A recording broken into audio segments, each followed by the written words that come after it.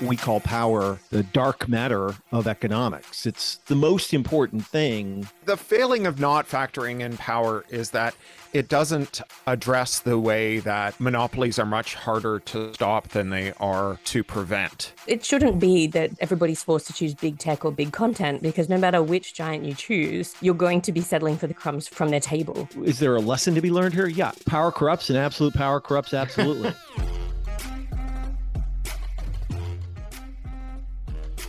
From the home offices of Civic Ventures in downtown Seattle, this is Pitchfork Economics with Nick Hanauer, the best place to get the truth about who gets what and why.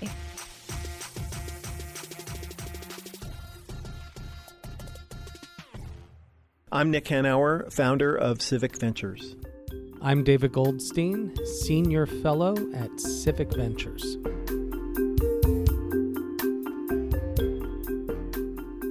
A lot of our listeners are familiar with your origin story, Nick, but I want to take a few minutes to talk about mine, if that's okay with you. It is hunky-dory, Goldie. Okay, so folks here in Washington State may know me a bit as a ballot initiative crackpot who became a foul-mouthed political blogger, which got him a talk radio show, which eventually got me a job at The Stranger, where I was eventually fired for writing too honestly about Uber and the $15 minimum wage, which brought me to you. But actually, Nick, we have something in common in that earlier on in my life, I was an entrepreneur. That's right.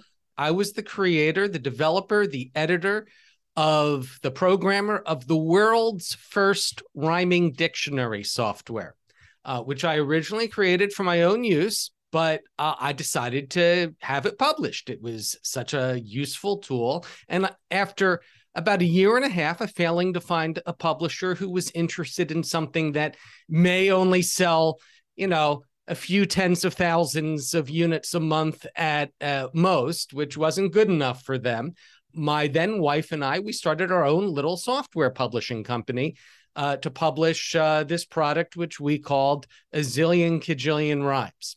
And it was a great experience, I have to say, in many, many ways. But one of the things I learned very early on was that the closer you are to creating content, the less money you make off of it.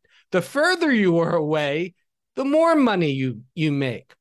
It wasn't we didn't lose money very much in this business. Most years we eked out a small profit, but we had to go through this publishing industry where either we sold through the mail order catalogs, and 70% of software in the 90s was sold through 4 mail order catalogs.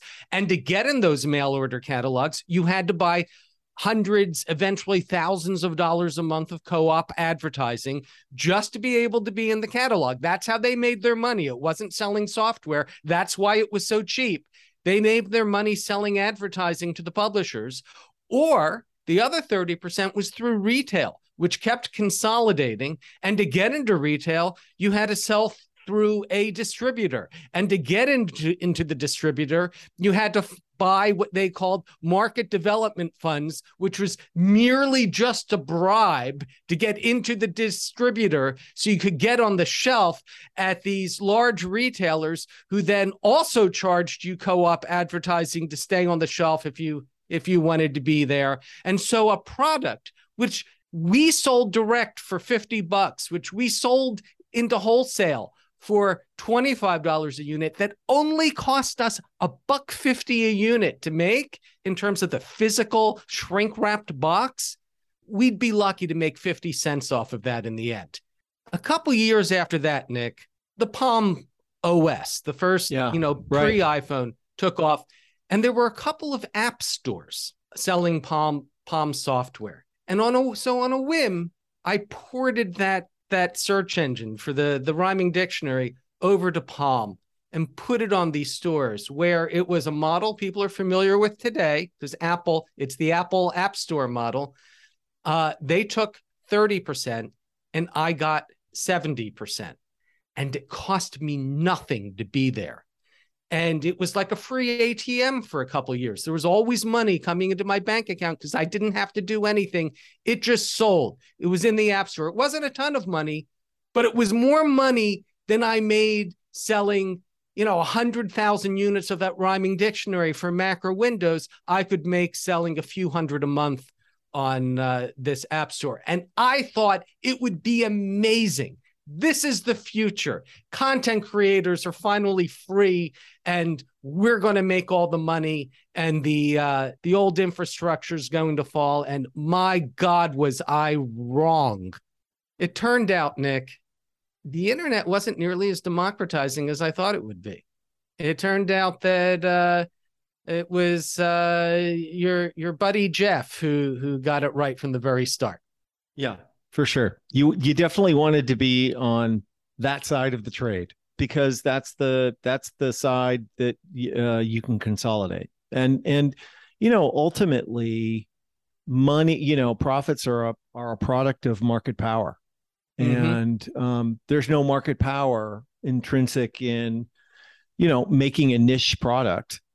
Right. And there's tremendous market power in consolidating millions and millions of customers. And in general, I would say, I can't say this with authority, but it's my instinct that the best businesses in the world traditionally have been customer creation businesses, where basically you're selling customers to other people, which is what Google does. And kind of ultimately what Amazon does, right? That's, they are a gateway through which customers go to reach products from other people. And look, we live in a world where Amazon today is the example of this egregious behavior. But for as long as there have been retailers, or this problem has existed for a really long time, although it was much less severe when the country had actual antitrust enforcement. But when that went away with when the neoliberals took over and all that went away, it just got worse and worse and worse. And your experience is sort of typical of what happened to folks. And, hopefully we can begin to reverse that. Today we get to talk to some people who desperately want to reverse these trends. Cory Doctorow and Rebecca Giblin, who have just written a book called Choke Point Capitalism, when exploitive businesses create insurmountable barriers to competition.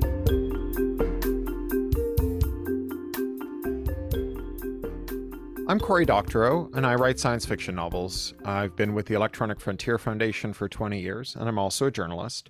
The new book is Choke Point Capitalism, which I co-wrote with my colleague, Rebecca Giblin.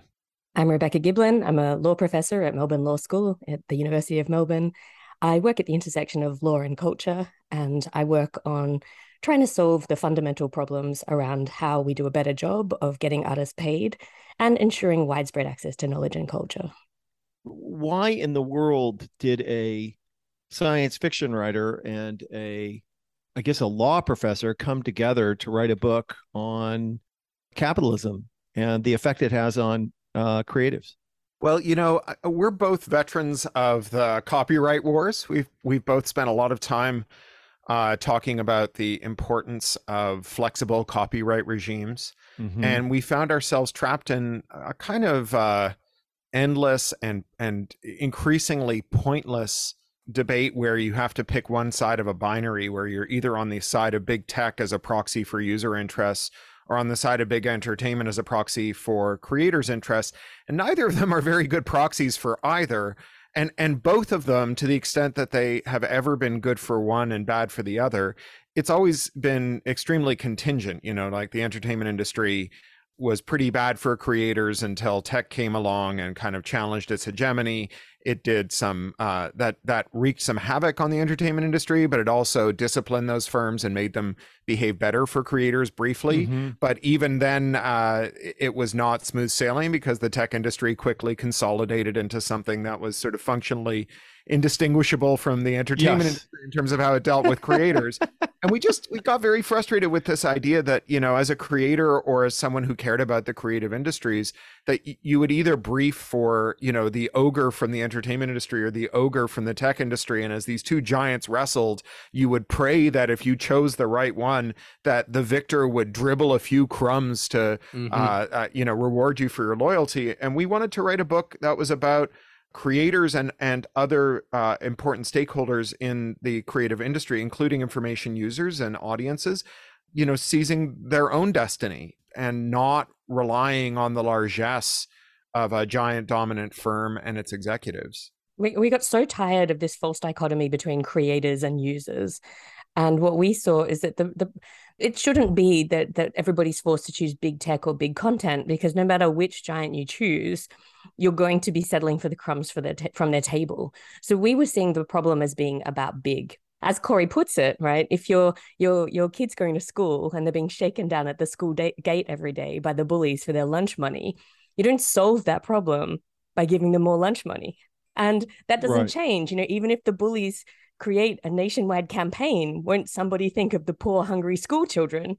You still don't, and you don't go out and give everybody more lunch money.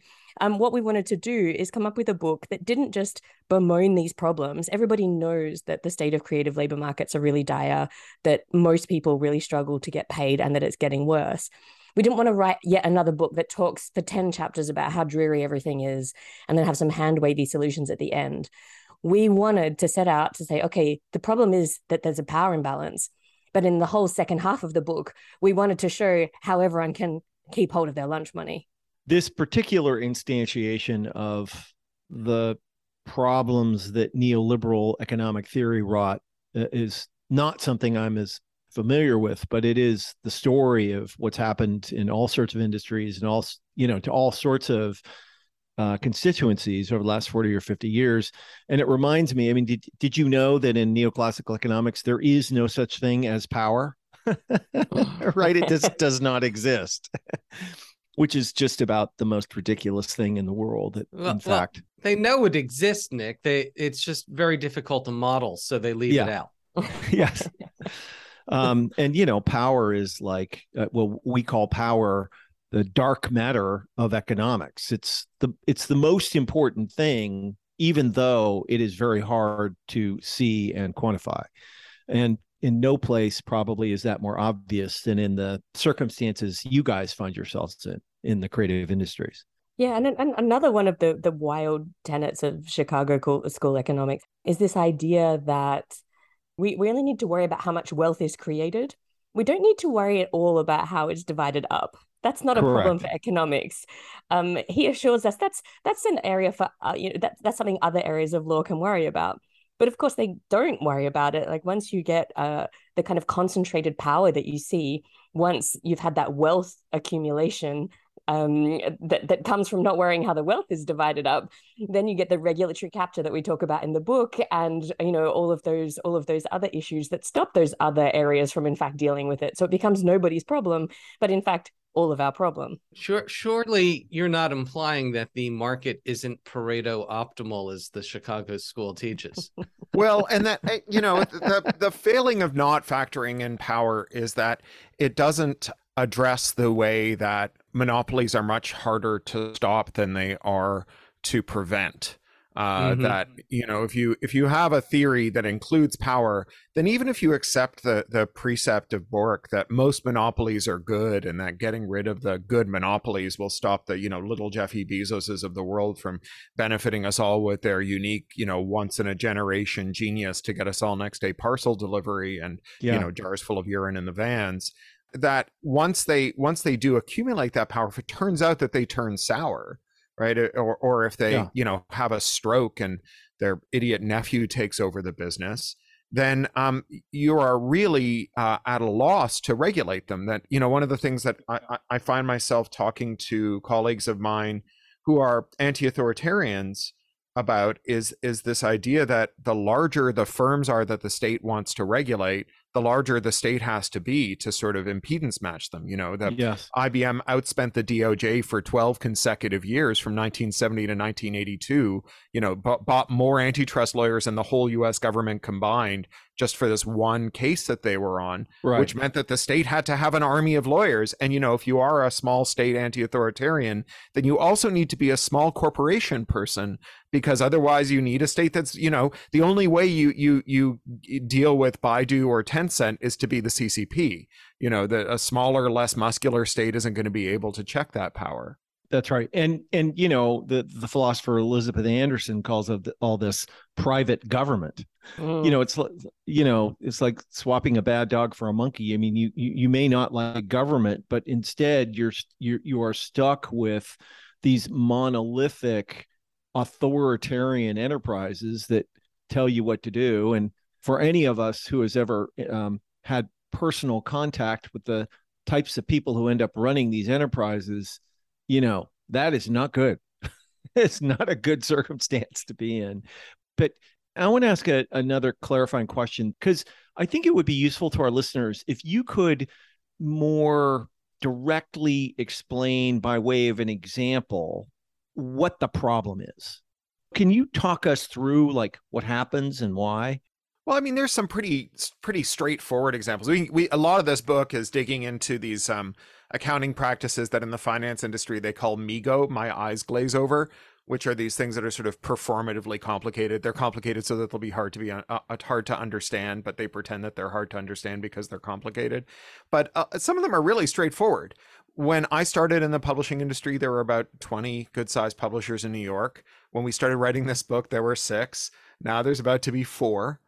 Just means that when your agent goes out to shop your book around, instead of auctioning the book to 6 publishers or 20 publishers, or even just 2 out of those 20 who might be interested in it and who can be played off against each other, there's just one. I mean, Stephen King just made this point in the Simon & Schuster merger review, where he said, well, Penguin Random House wants to buy Simon & Schuster, and they claim that they'll still bid against each other for books.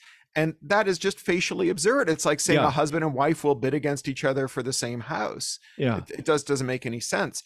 But, one of the points that we make in the book and that other antitrust observers, monopoly observers have made before us is that monopoly begets monopoly. The publishers' consolidation was driven by a long-run phenomenon in which you had consolidation first in retail, so the big box stores all came together, and that caused a crash in the number of distributors from about 400 to about 3, which is now down to 1, because the big box retailers were able to lean on the distributors to get preferential treatment, and that meant that the only way they could push back was to consolidate. The distributors in their consolidated position began to lean on publishers, and the publishers started to consolidate. And now you have retailer distributors like Amazon, and the big 6 publishers that once were got together with Apple to conspire to force Amazon to end its predatory pricing on Kindle books, because Amazon was willing to lose money on every book they sold, use their access to the capital markets to become the only place that any rational person would go for books because they were cheaper there. And then they were going to use that to lock people into the Kindle and seize control over the destiny of the publishing industry. So they all got together and they illegally conspired with Apple to rig ebook prices, and they all got beaten up by it. And then they just started merging with each other. Because, if the CEO of Penguin and the CEO of Random House and the CEO of Simon & Schuster get together to arrange a common pricing plan for Amazon, that's illegal. But when the presidents of Penguin, Random House, Simon & Schuster, who used to be the CEOs of those 3 companies, get together in a boardroom under one corporate roof and they have the same conversation, that's perfectly legal. And as with every one of these monopolistic arrangements, we focus a lot on what this does to the customers, and rightly so. It's not a good program for customers when the decisions about what books can get published and how they're marketed is gathered into just 4 hands. But it's even worse for the people on the other end of the supply chain, for the creators who are now facing lower wages and a more harsh environment and having to give up more concessions. There's some really practical concessions, right? The consolidated publishers are now asking for things that writers used to sell separately, like worldwide English rights, audiobook rights, ebook rights, graphic novel rights, film adaptation rights in some cases. These are rights that you used to go out and sell separately and get another check for. now you don't get checks for it. It's not just that you get a lower advance or less marketing, or you're more likely to be struck off if you have a book that doesn't perform as well as they'd hoped, but it's also that even with your successful books, you don't share in the bounty the way you used to. When we talk about choke point capitalism, this is coming back to this idea that, a lot of the quiet parts being said out loud now.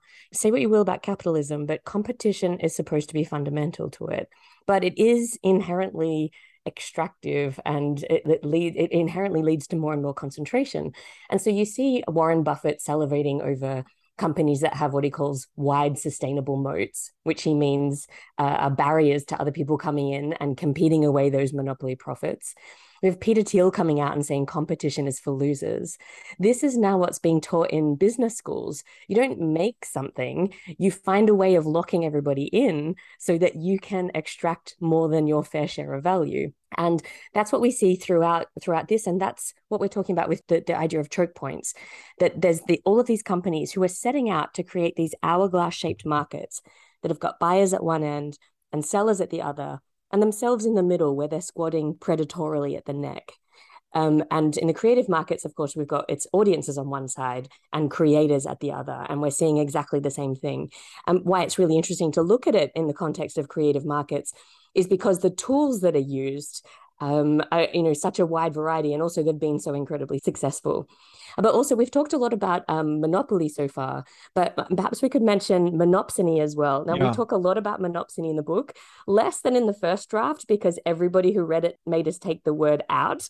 And we are determined that we can make this sexy, but not everybody's convinced. But this was a term that we love the word monopsony. So go. Good. Well, maybe you're the folks who are going to make it sexy, or maybe we can make it sexy together. But for those who are listening who don't know about this is a term that was coined in 1933 by Joan Robinson, an economist who we dedicated the book to. She warned us of the dangers of monopsony. And let me just unpack a little bit what it's about, and hopefully people will still keep listening despite the fact that a lot of people turn off when they hear the word. And in fact, technically what we're talking about is oligopsony, which is perhaps even less appealing. And we kind of all have a pretty good idea about what monopoly is, because we've got a board game for that. It's where a seller's got lots of power over buyers. So Amazon over consumers can have monopoly power. But monopsony is where a buyer has a lot of power over sellers. And so that's Amazon in its dealings with publishers, for example, and all kinds of other sellers that need to access its marketplace in order to access consumers. And monopsony is really dangerous for reasons that aren't particularly well recognized. For one thing, it accrues at way lower market concentrations than monopoly does. So just 8 or 10% of a market can give a buyer lots of power over sellers. And that's why when Amazon, for example, started the Gazelle project, which is exactly what it sounds like, they set out to target the weakest publishers in the market in order to take more and more of their margin to subsidize the rest of their business, so that they could, use that to help eliminate competition. Melville House tried to stand up against them, and Amazon retaliated by immediately removing the buy button. And Melville House had to give in. And at that time, I think Amazon only had 8% market share. But that was 8% where Melville House wouldn't be able to replace those sales with anyone else. And so they had to give in. And now if you think about how concentrated these markets are on the buyer side now, so whether it's Amazon for books, the Hollywood talent agencies, the big three record labels who are in the big three music publishers, Spotify and a couple other companies over music streaming, and so on, we see that there are, huge, huge dangers here. Yeah. You mentioned that the purpose of writing the book is to build a path of, what to do. So let's talk about that. What should we do? Yeah, so one of the things that is distinctive, I think, about our book relative to other books about problems in the economy and problems in our modern world was really crystallized well by an editor who rejected it. He said, I really like this book, but I got to the second half, which is just, one solution after another. It's just like half the book is just things that we should and could do. And none of them were things that individuals could do. They were all systemic solutions. And that's going to really bum individuals out because they're going to want to take individual solutions. And we were like, dude, you are so close to getting it because you can't shop your way out of a monopoly for the same reason that you can't recycle your way out of climate change. These are systemic problems, right? This is not giving your bullied kid more lunch money. This is getting the bullies away from the gate. And we have proposals that range from pretty straightforward, kind of the one weird trick realm, to some pretty big, ambitious, systemic ones. Most of them are not the traditional antitrust, anti-monopoly remedies for a couple of reasons. One is that they're not as effective with monopsony. The other is that they're slow. You know, people will tell you that it took 7 years to break up AT&T, but from the first time the DOJ tried it until 1982 when it happened, it took 69 years. I don't want to wait 69 years for Penguin Random House or Facebook, Instagram to get broken up. I want this to happen. I want there to be action straight away. And so, you know, in the one weird trick realm, we talk about transparency, and transparency not in a generic kumbaya, sunshine is the best disinfectant, but like actionable transparency. So if you have a royalty arrangement with a publisher or a label or a studio, that contract probably gives you the right to audit your books. And if you do audit your books, you will often find an error in your favor. We cite some research from a firm that has done tens of thousands of record contract audits over decades. And this is going to shock and amaze you, but out of those tens of thousands, they frequently found accounting errors, and for reasons that no one can adequately explain, all but one of those errors redounded to the benefit of the record label and not the performer. That's an extraordinary coincidence, huh? Coincidence. Isolated probability storm, Corey likes to call it. Yeah, that's amazing. If by coincidence you mean indictment, then yes. So if you do, when you do find this money owed to you, we cite a source who had a 6-figure accounting error in their favor. You will quite rightly ask for that money to be paid to you, and they are apt to say, well, no, I'm sorry, you've done your math wrong. We don't actually owe you anything. But because we're such good-natured slobs, tell you what, we'll give you a discount on that. We'll give you some of that money.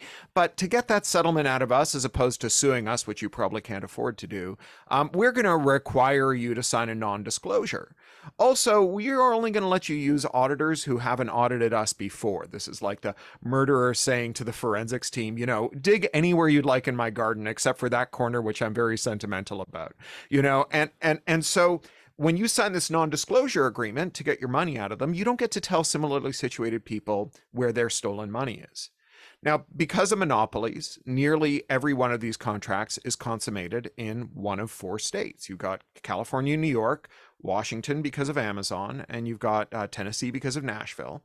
And if those states, which after all have the jurisdiction over contracts, were to introduce short bills that said it is a matter of public policy that we will not enforce non-disclosure when it applies to material omissions or errors that redound to the detriment of people entitled to royalties, at the stroke of a pen or 4 pens, you would in minutes put more money into the pockets of more artists all over the world than 40 years of copyright term extensions combined, substantially more, right? And that's the kind of transparency beyond kumbaya. That is transparency that you can use. Until Amazon then just moves that part of its business out of state the way Microsoft moved its royalties out of state. You can royalty shift by having the money be realized somewhere else, but you can't jurisdiction shift.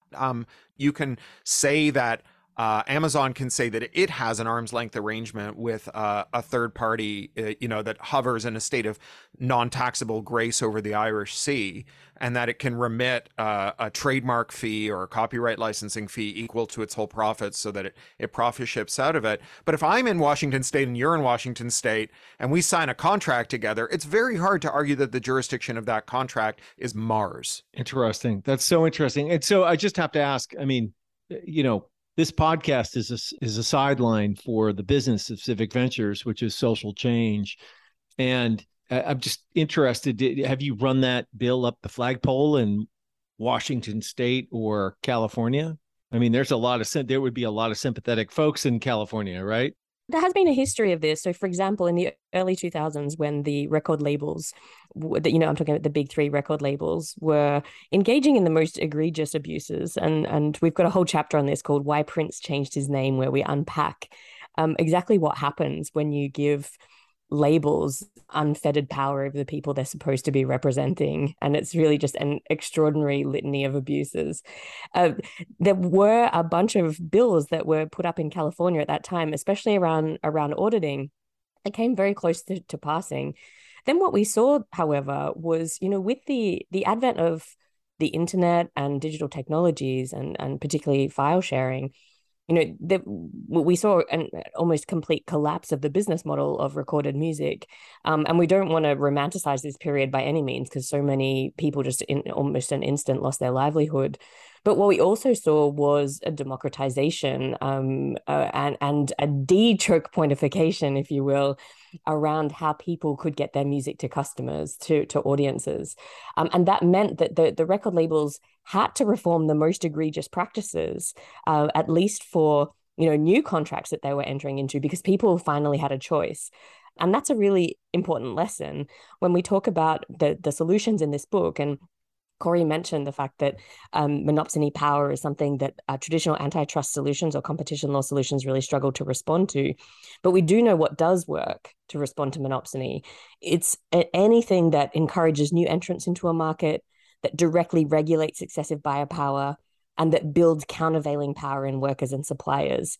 And so that's what we saw, and that can result in those same sort of reforms. But absolutely, we should be seeing more of it actually happening in practice, like we were seeing in those bills.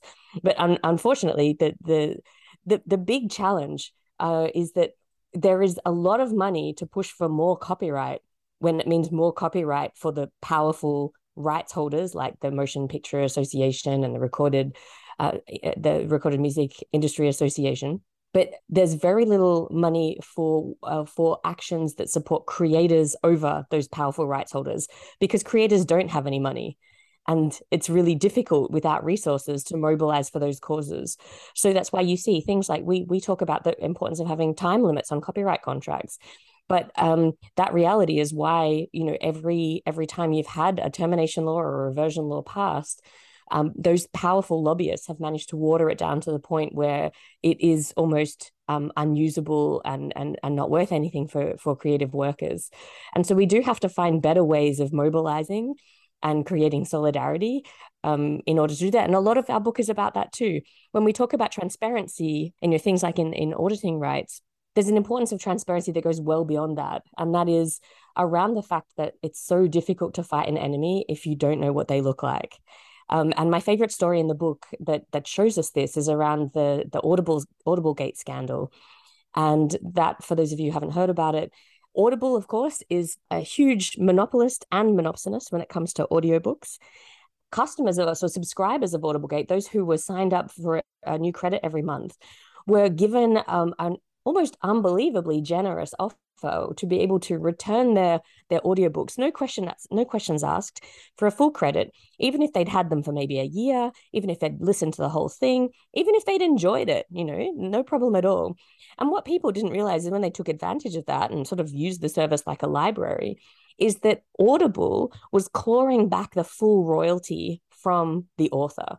What they wanted to do was get the subscribers locked in. So the more value they could give them, as long as they didn't have to pay for it. But the other thing that they did is they hid this. They knew that this was absolutely not okay. And Amazon and Audible are notoriously secretive. So what they did is because nobody's forced them to report transparently, they hid this in a little accounting fiction that they called net sales. So an author might, log on to their sales dashboard and see, oh, I sold 5 audiobooks today.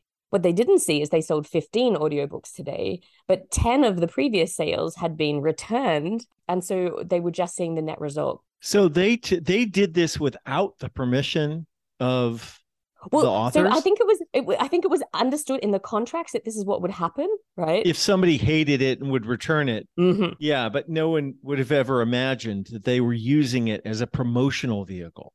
Yeah, it's brilliant and dastardly. But the authors were starting to suspect something was up because they were seeing these weird sales patterns. Their sales were falling in a way that they really couldn't figure out. And they thought it might be returns. There was this woman called Susan May who was on the case. And then what happened is there was a sales glitch, a reporting glitch one day, and 3 weeks of returns data showed up in a single day.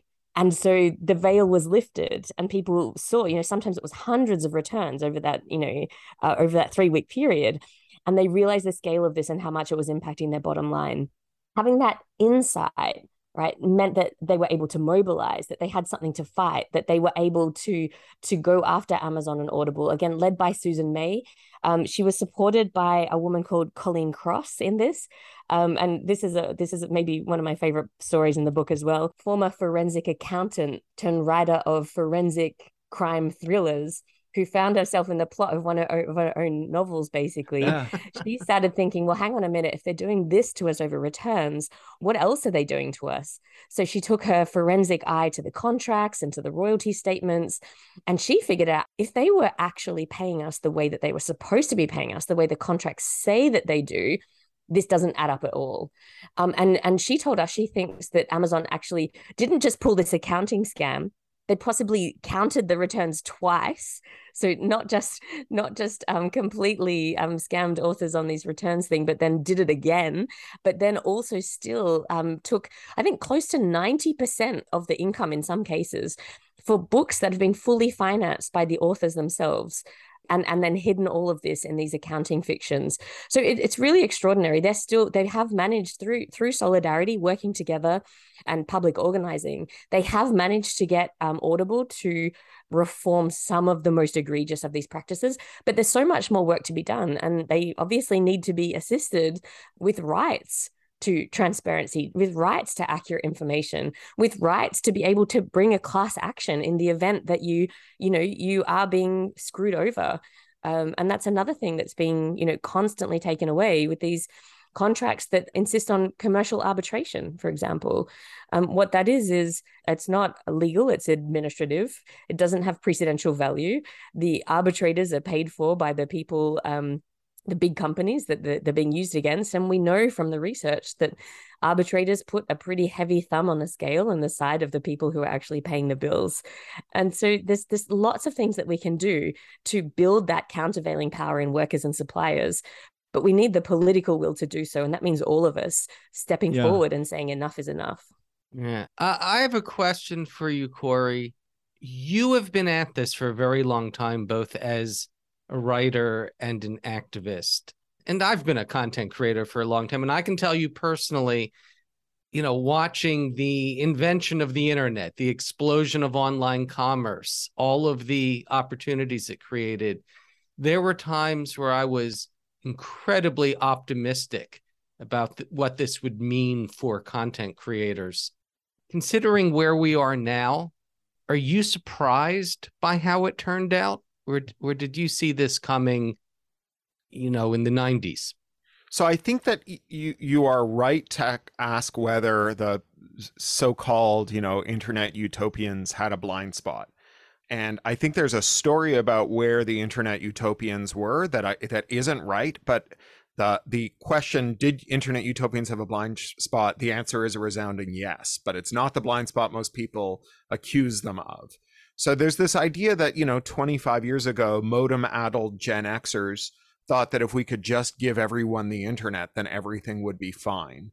And I don't think I don't think that was the dominant motif among people who were thinking about this stuff. We were all reading Cyberpunk. Cyberpunk is not a story about how things all turn out fine once everyone has a modem. That's true. Yeah. You don't found an organization like the Electronic Frontier Foundation because you think everything is going to be fine, right?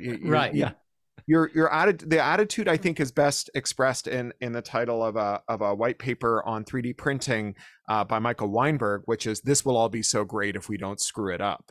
Right? I kind of want that on my tombstone. Yeah. And the thing that I think we missed was not that the internet could be a tool of control and repression and regression. And what we failed to recognize was that those were the last days of antitrust, that antitrust was drawn down and drawn down. We saw increased tolerance for all of the anti-competitive conduct that had historically been prohibited, notably mergers. Apple buys more companies than you or I buy groceries. They bought 90 companies in 2019, according to Tim Cook, speaking to Kara Swisher. And also companies that would grow by buying other companies. So Google is a company with just a few successful products. They made a great search engine, pretty good Hotmail clone, a browser that is good but has its problems. Everything else that they tried to build was a failure, and all their successes are companies they bought from someone else on terms that would have been prohibited under a more muscular historic concept of antitrust. And so you have this company that is consolidated under its roof, ad tech and video, server management, all this stuff that they had to buy from someone else, that if they hadn't been permitted to buy, they would have had to compete with other users of those same services, which would have made it much harder for them to consolidate their gains and lock in their users.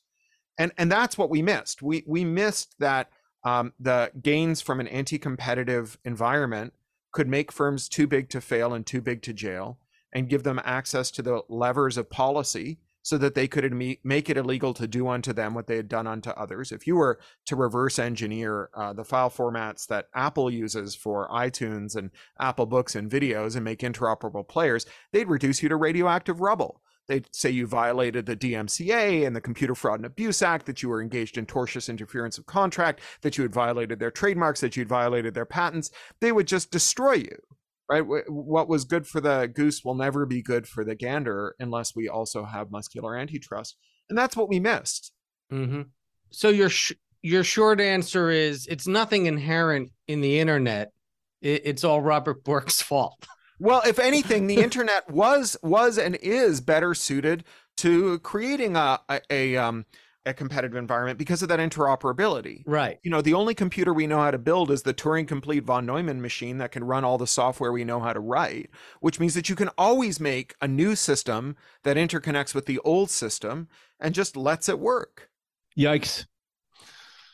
I'm not sure if you guys did your research on me, but I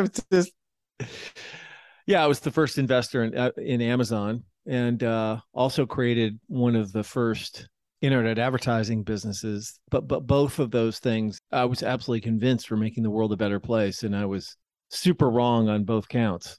You know, you just well, I recommend to you Maria Farrell's articles and forthcoming book on what she calls the prodigal tech bro, about what it means to recant. So yeah, they're very good. Yeah. Okay. I'll check it out. I'll hold Nick accountable in the outro to this interview. There you go. There you go. Final question, Nick. Yeah. You want to ask it? Well, yeah. Why do you both do this work?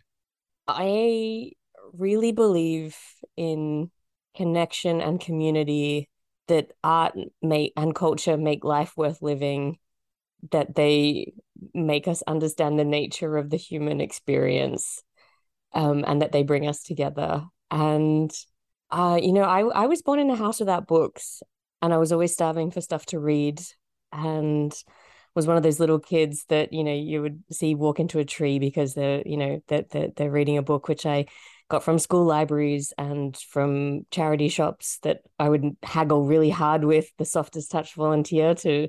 I mean, I was adorable. I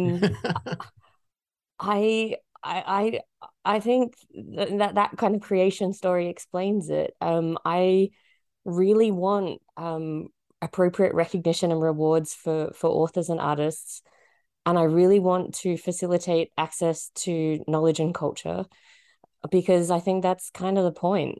And that's why I do this work. And I don't know that I can stop, even though it is extremely painful. But this is why, with Corey, why we're doing stuff like this, to try and change the nature of the conversation away from this adversarial zero-sum false dichotomy of creators versus users, to how can we get more of what everybody wants? How can we get more of the good stuff and less of the terrible stuff? How can we stop making things worse? And that's really where I focus. How about you, Corey?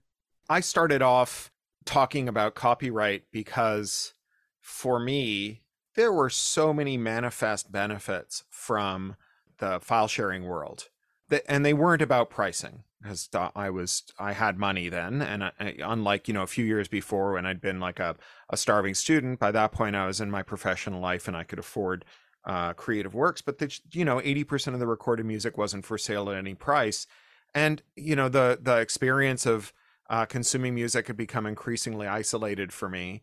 but when I could be on the road for work in a hotel room at 1 a.m. and go spelunking on Napster and find some band that I loved in high school and start downloading it and notice that whose music was no longer commercially available in any format, and then find the proprietor of that Napster node was online and get into a chat about the shows that we'd both been in when we were teenagers growing up in Toronto. That was this incredibly powerful experience for me. And, the annihilation of that and its replacement with effectively nothing for many years, and then iTunes, which was a very impoverished version, was so gross that I got more and more involved with it. But very quickly, I came to realize that the important values that I had that were much greater than access to material and even access to people who shared my taste were really being jeopardized, that we were making our speech forums more brittle by creating takedown regimes. We were making it harder for new kinds of organizations to create speech forums and expressive forums by creating compliance hurdles about having to run automated filters and so on. And that ultimately we were abetting a wider project of allowing big tech to get bigger and making it harder for the kinds of things that mattered to me about tech, which was its liberatory potential, to flourish, because we were setting up a world in which big tech was being asked to solve the problems it created, which meant that we couldn't afford to make it smaller, right? If you have to be as big as YouTube to run $100 million content ID filter, then we can't make YouTube smaller. If we did, then they couldn't afford the filter that we demand that they run. Whereas if we come up with solutions that are systemic and address creators' issues rather than the issues that the intermediaries who purport to represent them have, then we could create a system in which you could have more creator-focused, even creator-owned and run online services, and that we could do so without co-opting creators into a wider project of just making it easier to remove things from the internet because you don't like it. Thank you so much for joining us. Absolutely fascinating conversation. And boy, we wish you well on your project. Well, thank you guys. Yeah. Thanks for the book. Yeah. Thank you. And Yeah. thank you for the chat. It was so lovely to be here with you.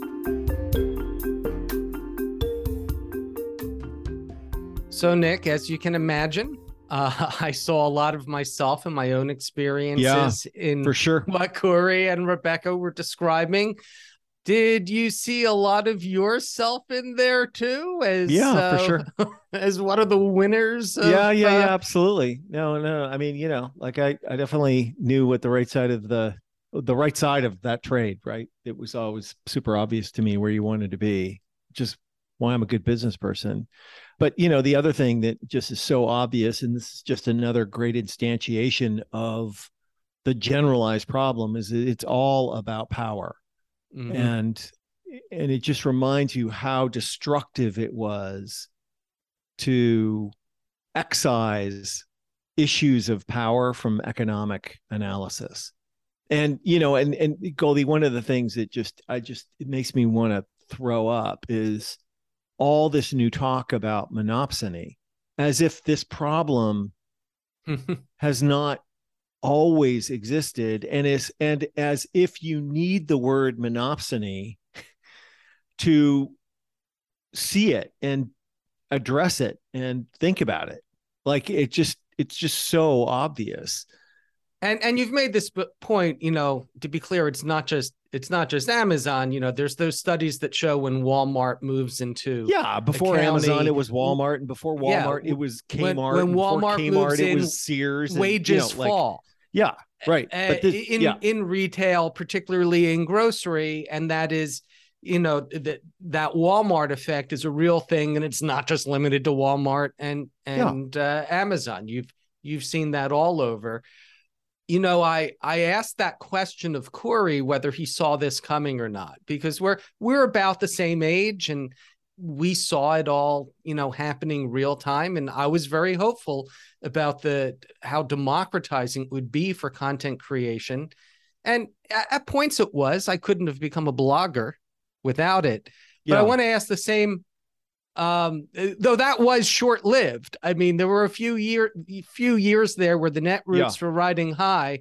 And then, of course, everything consolidated and we lost our audience too. I asked that question of Corey if he saw it coming when you were, huddling with Jeff, reimagining the future of commerce. Did you see it coming? Well, yeah, absolutely. Cards on the table. We didn't just see it coming. This is what we were aiming for. You have to remember that part of my origin story is that, I was at the time working for a family business that had to do business, family manufacturing company, a company that made pillows and down comforters and sold to all of the other major retailers in America. And mostly dealing with those people was frigging awful. Right. Like similar to my experience. Yeah. Of dealing with retail. Oh my God, we had more power than you did, but it was still like, if you want to know what hell is like, try selling polyester pillows to Kmart in the day. So I had little sympathy for what I suspected would be the demise of all these people. But, like I said before, now you've swapped one problem out for another. And, and it just, look, is there a lesson to be learned here? Yeah. Power corrupts and absolute power corrupts absolutely.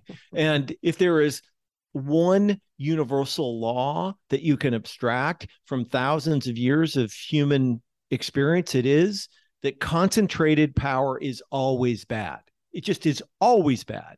And you should work assiduously as a society to make sure that no entities get too powerful.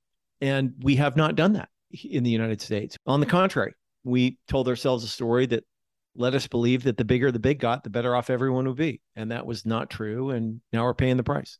But so as not to close on such a bleak note, I do encourage people to pick up the book, Choke Point Capitalism. Of course, there's a link to it in the show notes. And there are solutions. They do propose a bunch of solutions in the book. Some of them harder than others, some of them more likely than others, but there are things we can all do both individually and collectively to create the countervailing power that we need in the economy, not just for content creators, but for workers everywhere. Pitchfork Economics is produced by Civic Ventures. If you like the show, make sure to subscribe, rate, and review us wherever you get your podcasts. Find us on Twitter and Facebook at Civic Action and Nick Hanauer. Follow our writing on Medium at Civic Skunkworks, and peek behind the podcast scenes on Instagram at Pitchfork Economics. As always, from our team at Civic Ventures, thanks for listening.